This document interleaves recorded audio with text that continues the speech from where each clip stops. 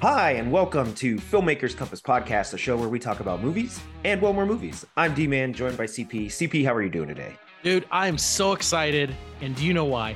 No, you got to tell me. Look at this guy acts like he doesn't know what's going on. I'm excited because we're going to ComiCon this week.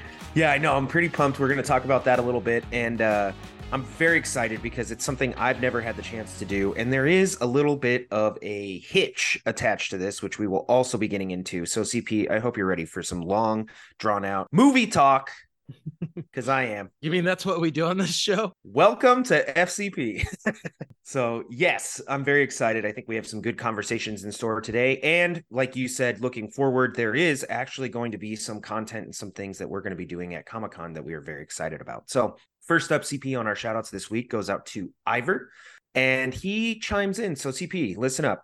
He says, about Dial of Destiny, CP, directed at you. I did see this comment. All right. Did you think that maybe the whole movie has bits that are supposed to remind you of the other indie movies? Running and Fighting on a Train goes back to Last Crusade. Eels Underwater goes back to Snakes in a Tomb and Raiders.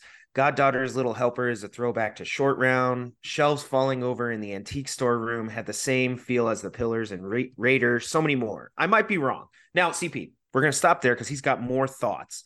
But what do you think about that? Because reading the comment and having not seen the movie, I tend to agree with Iver here.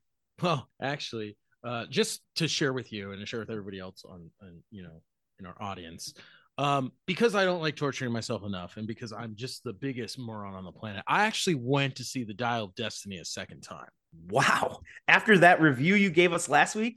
So before I went to see it, I promised my younger brother that I would go with him to see it. And he's like, do you want to go? And I was like, oh, I guess I have to. So unfortunately, I got dragged to see Dial of Destiny again. It was great. There was no one in the theater except for the two of us because, well, everyone else heard my initial review, I'm guessing. But Ivor, I think you're absolutely right. One thing that Dial of Destiny does very well is there's lots of acknowledgement of Indiana Jones. And I think some of it's done visually through the things that you mentioned, evoking kind of those nostalgic throwbacks. But there's a lot of lines, right, where he talks about, receiving the blood of Kali and things like that, which is a direct reference to the events of the Temple of Doom. So I think you're absolutely right on the money. Well, Iver does continue on about the Mission Impossible stunts. He said, number one is the climbing of the Burj Khalifa, which I think we all agreed is just a fantastic stunt. It literally makes your palms sweat when you're watching it, which then they did it right.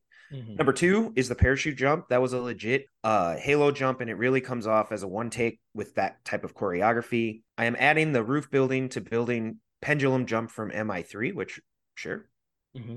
It's been a while since I've seen MI3, though. Now I'm like, I might have to rewatch the whole series in preparation for part 2. Yep. So number 4, the motorcycle cliff jump. He is doing a form of base jumping, and a version has been seen before in The Spy Who Loved Me and Done with Skis. With the skis. I will say, yes, some of these, they're not necessarily completely unique to the MI series, but they are still impressive nonetheless. And then number 5, being on the outside of a plane taking off. I wouldn't want to do it, but it seems that he is just strapped on to not fall off. Hey, Tom, just hold on. That's all you need to do. And that is the one CP in I love that stunt. I mean, I think there's just something about stunts in and of themselves are really about that kind of feeling of making your palms sweat, right? And sometimes the stunt itself, for instance, heights, if you were to just walk up to the edge of something very high and look over, that in and of itself is scary. You don't have to jump. So I think the notion of being on the outside of a plane while it's taking off is just scary enough to me. That's me personally. I think that's crazy. Well, thinking back to our conversation last week, I realized there are actually a couple stunts that we did not acknowledge in our conversation.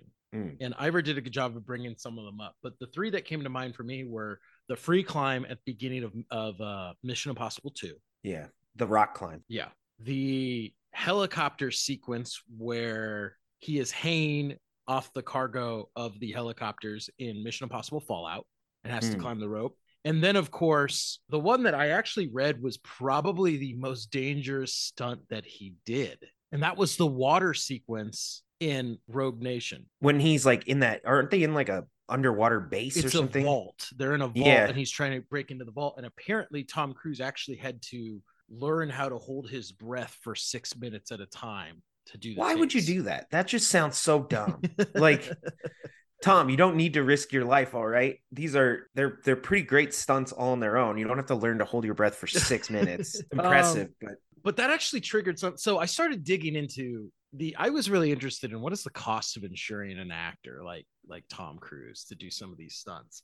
And I actually found a very interesting article. Do you know the most expensive stunt to ever insure in a movie? Yes, it was when Tony Stark snapped his fingers with the gauntlet on his hand. That was very dangerous. That was actually the second most expensive.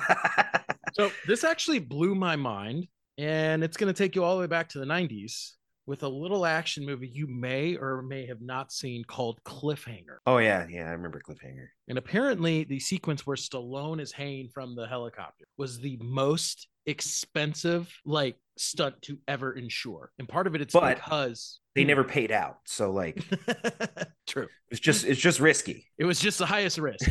And I guess it's because Stallone hanging from the helicopter up in the Rockies, I guess the temperatures were like -40, and he actually has a prosthetic face over his face because the wind chill from the helicopter was like lethal. I did not know that there was that much intensity. I would have thought, strapping a guy to an airplane would have been the most, but from what I read, that was the most expensive stunt. Interesting. So, the internet never lies, folks. So now I kind of want to go back and maybe change my mind. Like being on the outside of a plane taking off, I have actually skydived before. And I will say that there were quite a few people on the outside of this freaking plane, and it didn't seem that scary. Now, granted, I don't know what the difference is between being on the outside of a plane when you're already 30,000 or 20,000 feet up in the air versus as it's taking off, which I imagine is a little bit more dramatic. But I mean, these guys were just jumping around on the wing.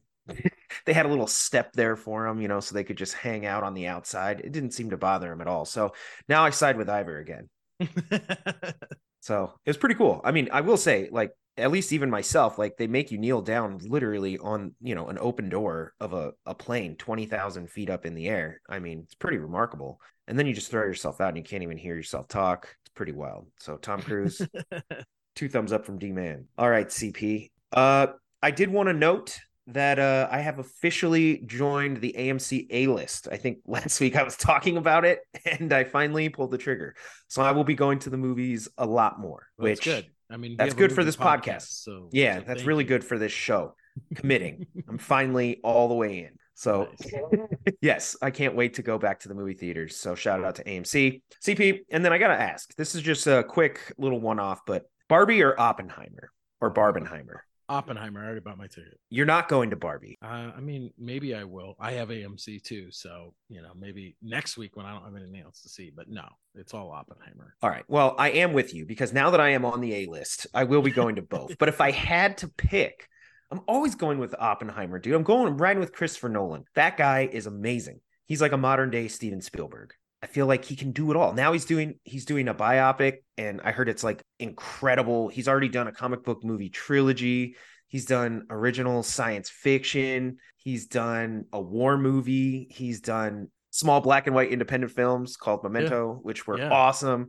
I mean, the guy can do it all. I feel like he literally can take on the big budget blockbuster. He just has whatever that quality is to take a biopic and turn it into a blockbuster. He's got it. Yep. No, it's insane. It is insane and he can play in so many genres as a director. That's pretty talented. I don't want to lie though. I do kind of want to see Barbie. It looks so wild and candy colored and I don't know. It just looks so over the top that part of me is I kind of want to see it. See, it's really weird. And you know me, I will take a chance on any movie. Every time I watch Barbie, I'm just I don't know. Not take it or leave it. I am not in any way drawn to it. Maybe it's because I never played with Barbies as a kid. I did have a sister who had Barbies. There's nothing about it that I'm I really want to check that out. And at my screenwriting group last week, everyone was like, "Oh my gosh, I can't wait to see it. It looks really it looks like it's going to be really trippy." And I'm like, "All right, well, I guess in that case, CP, I hope you do go see it because I want to hear your opinion on it. Sometimes I feel like the movies that you think might not be that good end up being a pleasant surprise." Before we move on, CP, did you have any shout outs? Just to ComiCon. Thank you for coming back. We appreciate it. All right. Well, jumping into our first topic, this is a little bit following up with our shout outs, but we actually did go see the new Mission Impossible movie. So before we move into some of our other topics, just wanted to get your opinions, CP, and hear what you thought of Mission Impossible. It's really weird. And I know that when you called me after this, we kind of said the same thing. Met all my expectations. It didn't exceed them. It didn't, I didn't feel disappointed. It was exactly what I was expecting to get, and that's what I got. I have to agree with you. It literally was a movie where I was like, this is exactly what I thought it would be like. These, the stunts from the trailer were all there. I was like, yeah, this is exactly what I thought. And it totally like checked all those boxes, but did not blow me away in the same way that something like Top Gun Maverick, where it was like, whoa, they like took everything to another level. I was like, nope, this is exactly what I thought it would be. My only complaint about the movie is one of the things that the Mission Impossible movies do so well is they set us up in a scenario and we think it's all falling apart because, Ethan Hunt ends up in this gotcha moment. And then we find out that Ethan and his team are so smart and planned ahead that then they turn the gotcha moment into a gotcha moment on the villains. And now, we didn't really get one of those sequences. This is a part one. And that's why. So I feel maybe it would be a little unfair to truly hold this movie accountable when literally like we only got half the story. Well, and that's what I feel. And I think once we get part 2 next summer, we'll really know what we're getting into. I wonder what the stunt will be for that one. Probably pretty crazy. Yeah. So it's like, I don't know. It was one of those things where I ended up kind of leaving my review on social media, which I try to do whenever I'm at the movies. And I think I had given the movie like a 7 out of 10, which is pretty vanilla, pretty bland. A 7, right? It's not brave enough to be lower and be a 6, and it's not brave enough to go like, no, this movie's awesome. I was like, 7's a pretty safe number, but the movie was exactly what I thought it was going to be. So I actually felt 7 was like ridiculously right on the money. And somebody had messaged me and they were like, wow, you're a harsh critic. And I was like, the thing with the movie to me is that whether it's James Bond or Bourne or even previous Mission Impossible films, I think a lot of what was done here has been done better in other variations of this kind of secret agent, action blockbuster. And so I felt like I wasn't being harsh so much as I was like, hey, honestly, like I can't give it an 8 or 9 or 10 because other movies should take those spots, and not that you can only have one movie that's a 10, but I'm just saying, like, I don't know, 7 felt really fair. For once, not like I'm being like a little bitch, So gotcha. I mean, honestly though, do you think 7 is harsh? 7 out of 10? Well, I think it's weird in the sense that when we think a 7 out of 10 is like a C, and it's definitely better than a C movie. But I think, when I rank movies, I'm like a 10 out of 10 is like a movie that I could watch every single day of my life, like The Dark Knight, like Star Wars. Yeah, right. I'm like, this movie is a game changer. Like it exceeded expectations in every way.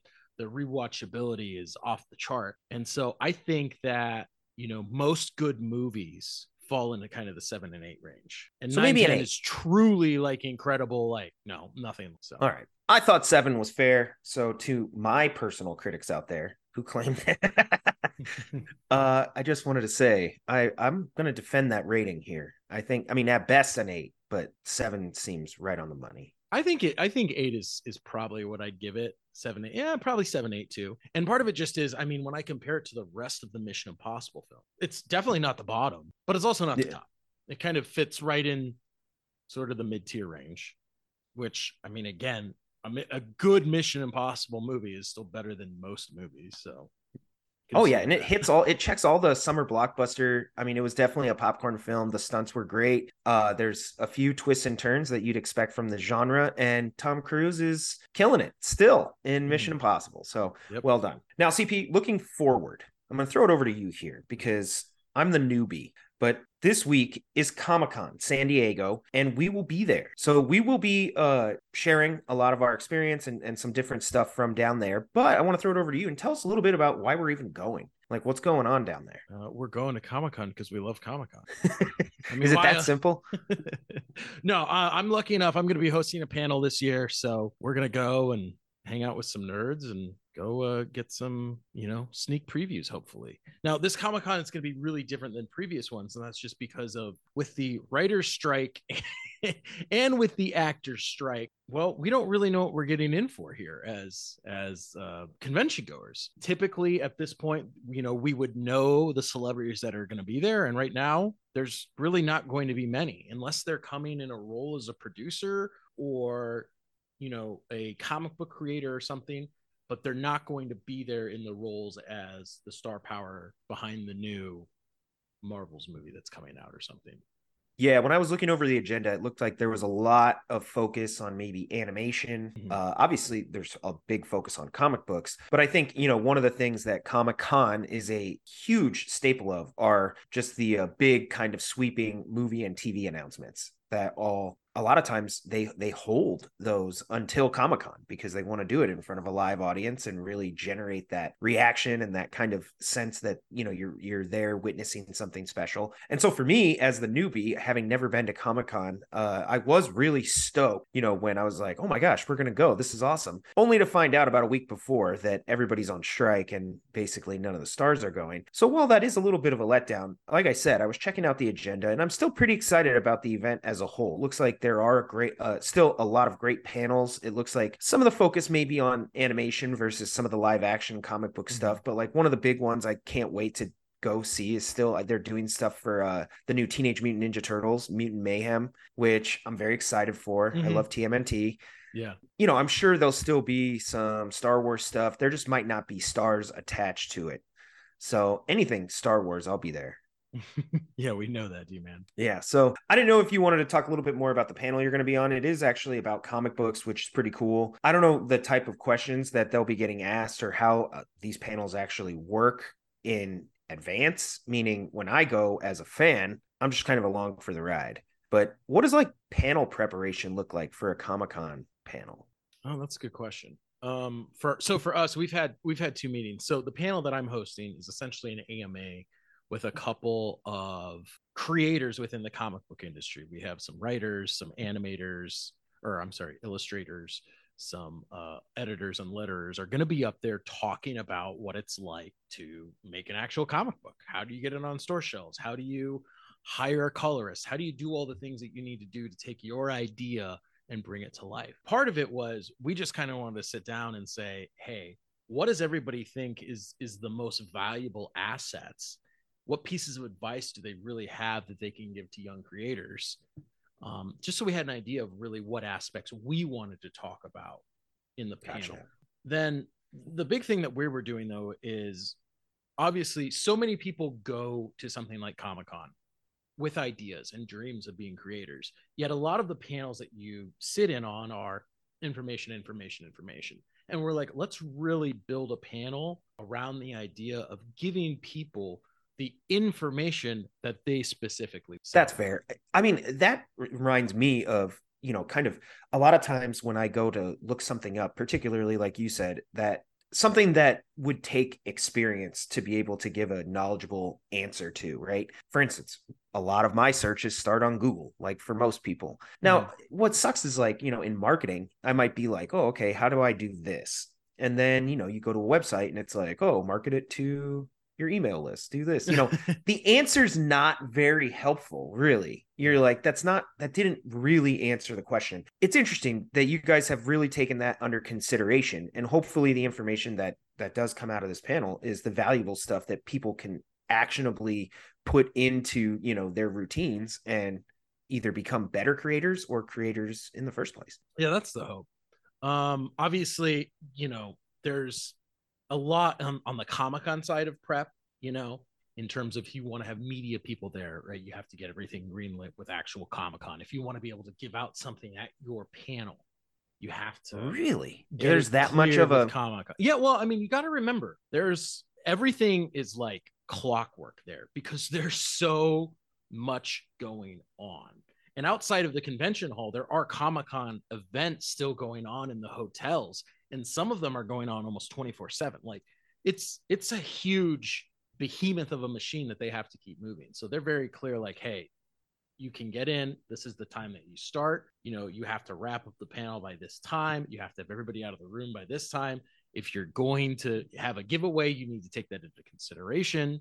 And all those things have to be signed off on because there's a lot of people.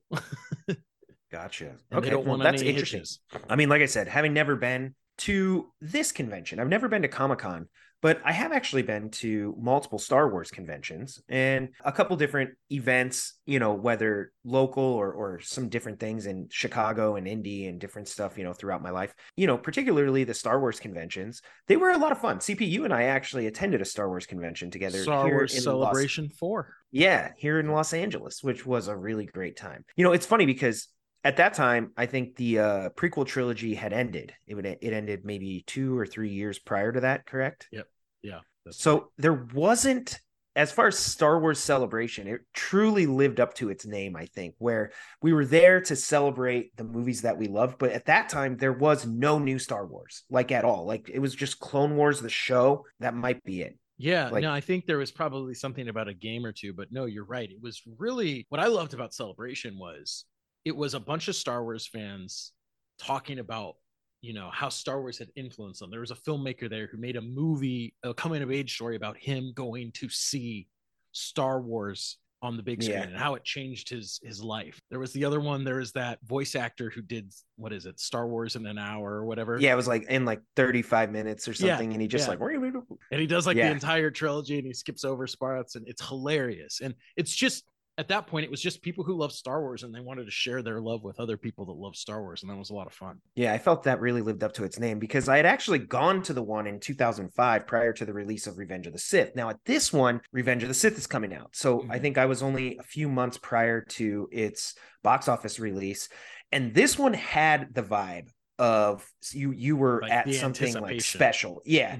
Like George Lucas himself was there. This is Indianapolis. Like George Lucas showed up. I waited outside for 12 hours to be able to go hear George Lucas talk, which was amazing. That's awesome. He's one of my favorite filmmakers and it was a lot of fun, but they had, Hayden Christensen was like, they were there. Everybody was there. And it was pretty wild because, at that time, I think Revenge of the Sith that, everybody was like, this is the last one. They're not going to make another that's what we Star thought Wars. at the time. We're like, well, we're done. That's it. So it felt very special where I think, it wasn't the start of something new and it wasn't, Attack of the Clones where you're like, okay, this is the next movie, but there's still another one after. I mean, it had a very sort of final tone to the whole thing where it was like everybody was just buzzing because they're like, how does this whole saga come to a, a full circle really, because George Lucas made it out of order.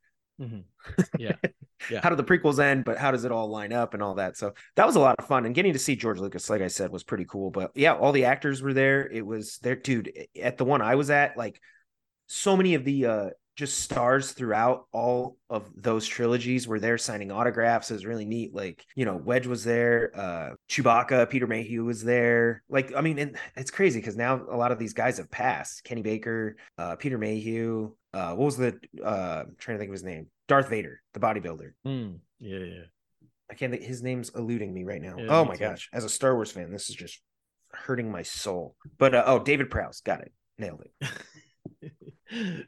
Yeah, but all those guys were there. It was pretty crazy. It was a lot of fun. And I'm looking forward to Comic-Con because I think, even if some of the stars are going to sit this one out, I still think we're going to find we're going to have a great time. I mean, how can you not? And there's sort of 3 elements to Comic-Con. There's the floor, which is, I think, what most people think of when they go, which is where you walk around and you're checking out booths and you're buying stuff.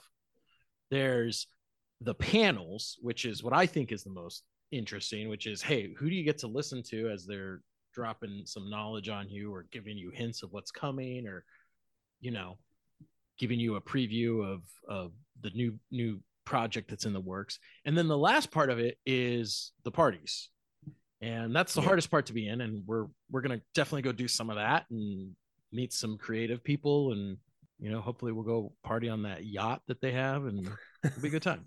Oh, well, that sounds cool. So yes, I'm looking forward to it. And I hope everybody listening right now, you guys are looking forward to, we'll be sharing what our experience is like. Yeah, pretty exciting. Now, CP, we cannot finish this episode without diving a little bit deeper into what has now been mentioned at least 3 or 4 times in our own words, but that is the SAG-AFTRA actors strike. So the actors have officially joined the writers on the picket line. They are now striking. Now, I want to make note that if you didn't know this, there was at one time in June the potential of the three major guilds all striking at the same time. And that's the Writers, Actors, and Directors Guild. The Directors Guild did reach an agreement, I believe, like mid-June. So they will not be striking. And even though a lot of directors are on the picket line, or at least in support vocally for the actors and the writers, they are not officially striking. So, but the actors did officially go on strike, which is wild when you consider that, I mean,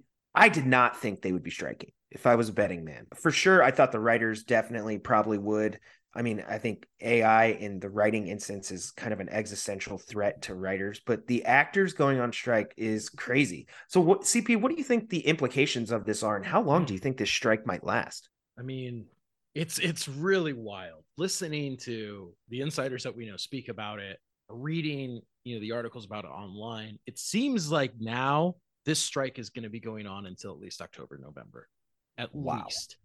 My understanding is the studios are dead set on holding out and making sure that the writers and the actors feel the burn, which seems like the wrong approach to trying to get back to work, which everyone claims they want to do. And I think the actors and writers are in solidarity and realize the moment that they're at. And if you're following the strike on social media, it's really kind of been enlightening, I think, in a lot of ways.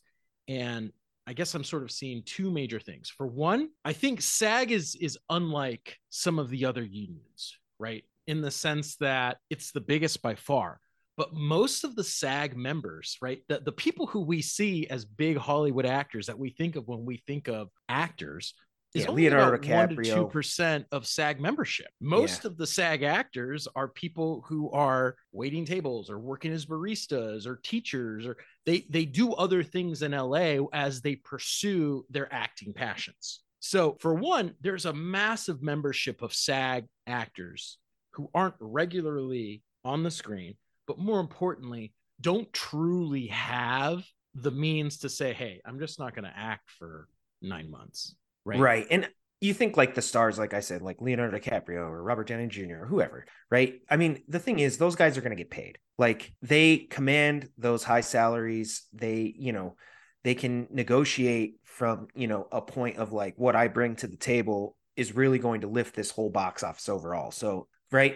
When you look at, like you said, a majority of the members, it's like I was watching this show on Netflix the other day, Maniac, starring, I think, Jonah Hill and Emma Stone.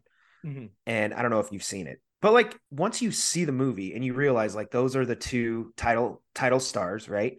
There's a lot of other people in this show acting.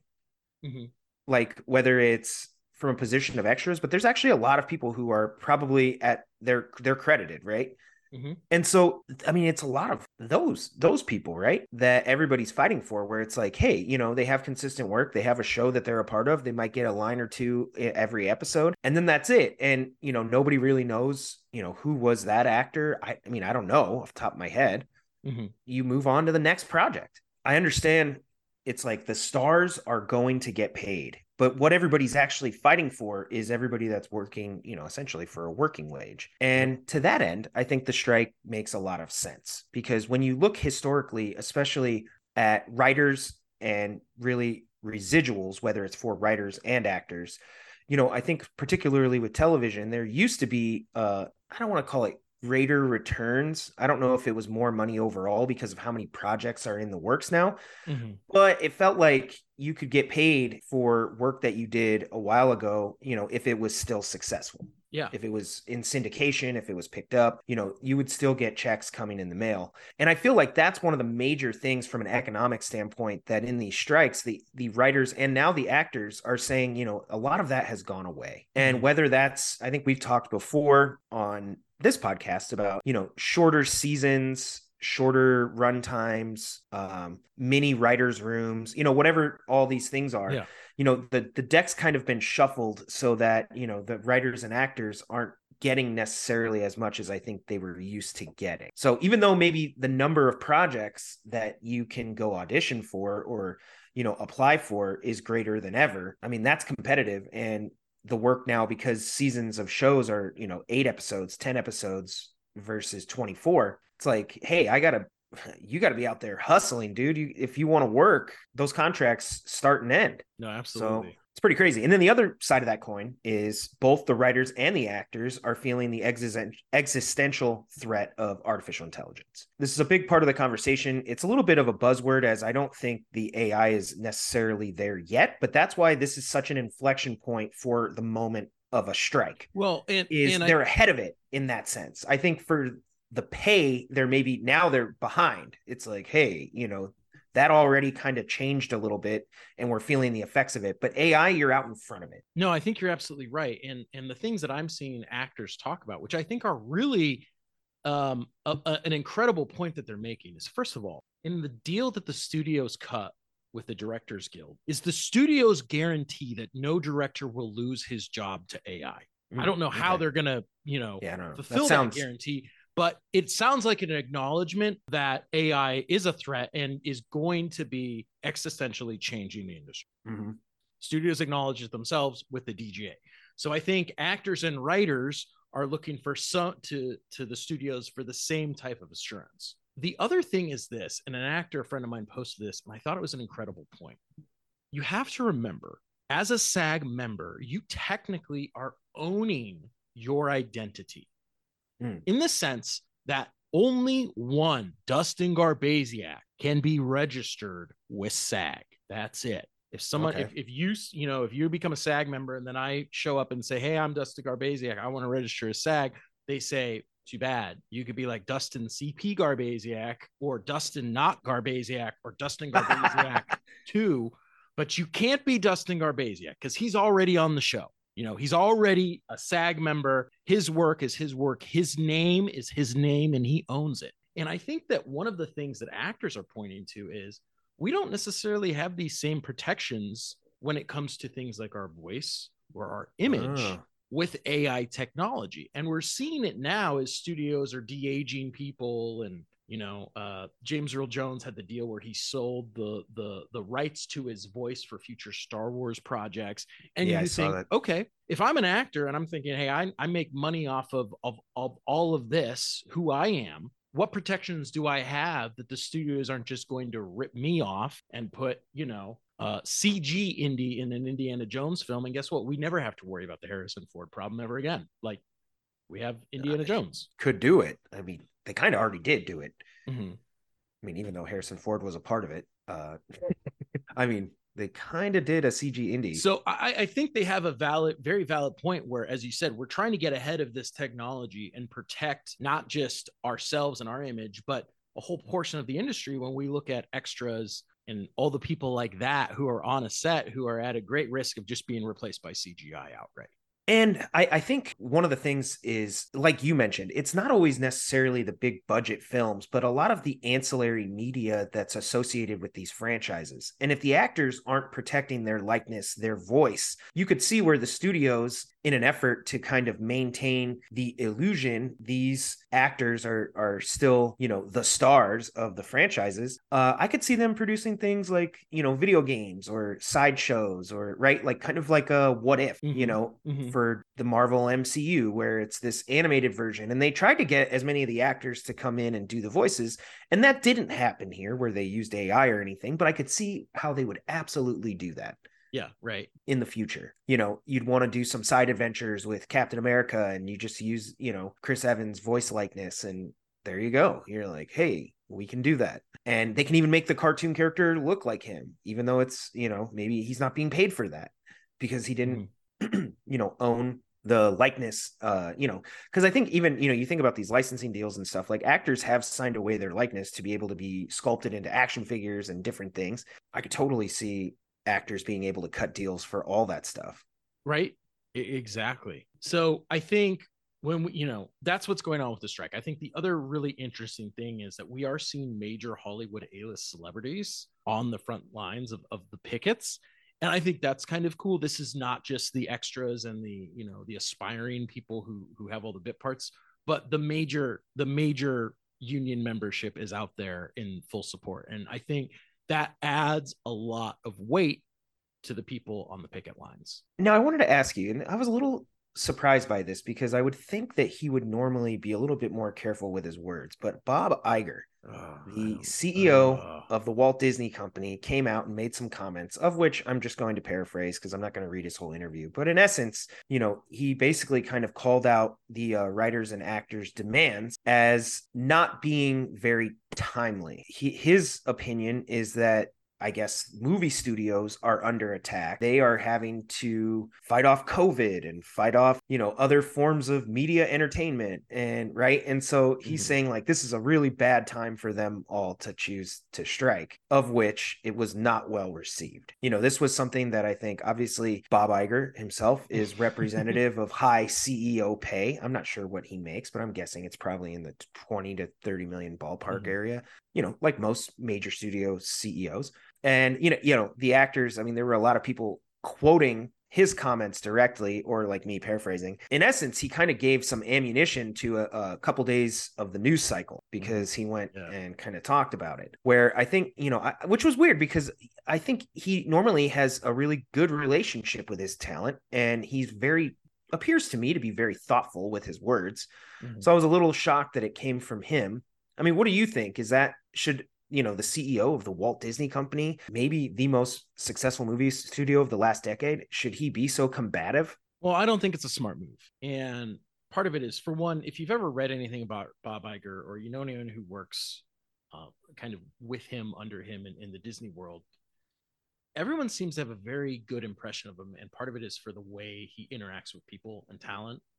One of the things I've heard repeatedly is people who work at Disney have never heard him blow up or get mad. He kind of has a calm demeanor. He treats everyone with respect. And I think that's a great trait in a CEO. So for you to be putting out something that is causing animosity, I think is problematic. That whatever you say regarding the strike is going to be picked up, is going to be, fly through the news cycle. And as someone who has a good relationship with talent, I think it's going to put more strain on it. I think the bigger thing is this. Obviously, as a studio, yes, you want to be able to keep as much revenue on the back end for you and your shareholders. What's at stake in the game for the actors. And it seems like whatever behind the scenes you and your team are negotiating for, the public facing proper thing to say would be like, obviously everyone in the industry plays an important role in what we're doing. And we want to make sure everyone's treated fairly. And we're looking forward to getting back to work and making movies as quickly as we can. Like, leave it at that, move on. I don't know why you need it anymore. So I am going to quote him here just because I think this is what I just want to give people an idea of exactly what was said and how it's being perceived. Bob Iger said there's a level of expectation that they have, being the writers and the actors, that is just not realistic. And they are adding to the set of challenges that this business is already facing that is, quite frankly, very disruptive. Now, that quote was taken from a Rolling Stone article, of which it's titled "Former Disney Staffers Fire Back at CEO Bob Iger's Evil Comments." Now, I don't know if that was so much evil, so much as like, obviously somebody's taking the side of the studios here. I think people, they like to, grab the headlines. So that's why I thought it was weird that it came from him, because I was like, man, he's normally, at least to me, always appeared a little bit maybe more thoughtful than that. Well, and it's just the type of thing, no matter, like, obviously his points are valid, right? Yes, the studios have been under a lot of pressure. People aren't going to the theaters in the same way, right? COVID was a problem. The costs of streaming, things we talk about on this podcast almost every single week, are realistic problems for the industry and things that they're going to have to solve if they're going to continue being, a force in popular culture. But I don't know why you needed to say it at this time and place when how those words are going to be construed or interpreted. Yeah. And you can see that literally if you just, go to actors strike, #actors strike on social media, and you just see videos from the picket line. Obviously now the signs have his words. I think unrealistic, is now a part of that. People are in videos saying, Bob Iger makes X amount of money. And I'm sure the crazy thing to me, though, is like, also you look at, how much revenue, say, the Walt Disney Company operates, right? Yeah. So, or even whatever their profit is. And I don't know what it is. I'm sure we're talking $1 billion company, though, right? If he's making like $20 to $30 million, that really is like a fraction of what they're doing. It's just that comparatively, obviously once you go down the pay scale, it's a lot more than other people are making that are working for him. But, it's not like he's hoarding the lion's share of the profit for himself. But at the same time, yeah, I think when people are literally working, there are literally quotes here. Somebody, let's see, from the show The Bear says that a writer for The Bear, which is on Hulu, which Disney owns a majority stake, claims he lived below the poverty line while he was writing the show. So if you're making $20 million and the writer for one of your top rated shows is living below the poverty line, maybe you got a problem. Well, and I think, but there's also more to this in the sense that, for example, one of the things that I see the writers point out is, why do studios not share streaming numbers? Right? It's like they, as the writers say, why are you withholding this information for us? Their argument is this is a way of you manipulating returns and royalties that we should be getting on our work, because you're like, oh, we don't release that, we don't discuss that, that's not disclosed information. And they're like, why? At least it sounds like he got something to hide. Yeah, right. So no, and that makes sense, because even from the outside, maybe you're not getting insider data here, but as a writer on a show that has a credit associated with that show, if those numbers are made accessible when you go to apply for another job, you can reference those numbers. I mean, and why wouldn't you, right? Like if you're in marketing like I am, and you go apply for a job, you're going to talk about the size of the budgets you managed and the types of projects you did, right? Like that. I mean, companies might not want you to talk about that information, but that's part of the business. That's those numbers do exist. They do know them. They just don't want to share them. Why? And I think part of it too, obviously it's not simply just to suppress wages or, hold people back. Part of it is probably for shareholders, and they don't want to ride waves of, our numbers are down and now the stock's down and now, hey, that's a good but point. At the same time, transparency is usually better in the long run. Well, and for things like, I think the big comparison that a lot of people are making is the world of television, where deals were structured. You could see, hey,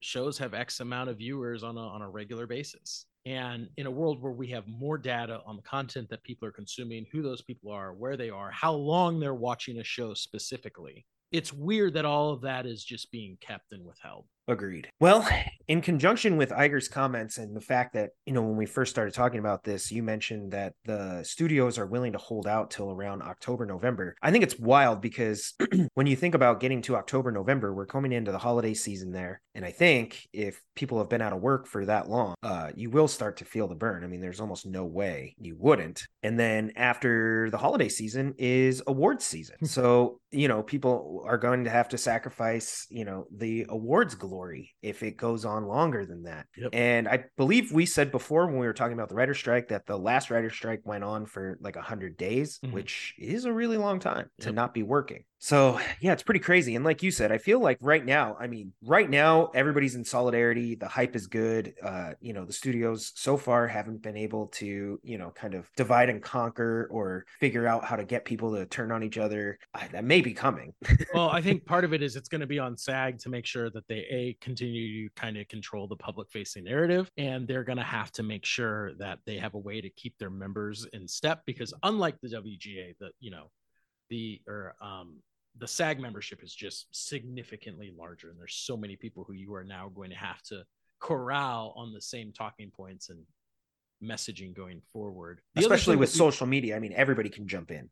Yeah. And the other thing that you do need to remember is SAG is greenlighting independent production. And they said that they are working as fast as they can to grant the exceptions for workers who do want to work on indie projects and indie productions that are in effect going forward, because again, the negotiations they have with the big studios do not apply to indie projects. Indie projects are made under different SAG rates. So one cool thing about this is we may see a spike in indie production, and who knows, you might be able to get RDJ on your indie film or something. Well, those are the only movies he can make. He might just be feeling generous, hey, let's support the indie, let's keep everybody going, Exactly. Obviously we have no idea how this all will end. Hopefully in a way that everybody is actually satisfied. Kind of a tough scenario, but at the same time, hopefully, they can reach a deal that everybody's okay with, and it doesn't feel like somebody's getting screwed over. There is a lot of money there, so there's that. Well, CP, that actually that does it for our episode this week. We'll go ahead and conclude there, and we'll pick up at ComiCon. Yay! Yay. Sounds pretty exciting. And on that note, listen, since we're lucky enough to be there, if there's things you want us to try to find out for you, if you're like, hey, we try and make it to this panel, try and see this thing, try and go get this person's autograph for me, send us a DM and we'll do what we can to comply. I say DM, don't put anything out publicly because I've gotten really weird requests in the past from Comic-Con, and I don't want anyone to know you're as weird as you are, audience. So I know. Yeah, Somebody's shoot us like, a DM. CP, take a picture of your feet at Comic-Con. No, someone asked me to go smell Mark Wahlberg for them, or Mark Ruffalo for them, and I was like, that's going to be a pass. That's freaking weird. Oh my God, that's hilarious. I love it. All right, well, be sure to continue the conversations. Let us know your thoughts on the topics this week. You can find all of our episodes and social media links at filmmakerscompass.com, and you can follow me at Big Kid Dman. CP? You can follow me at NDCal5. Thanks for hanging out and talking movies and the industry this week with us. You can get us back here next week. Until then, keep watching movies.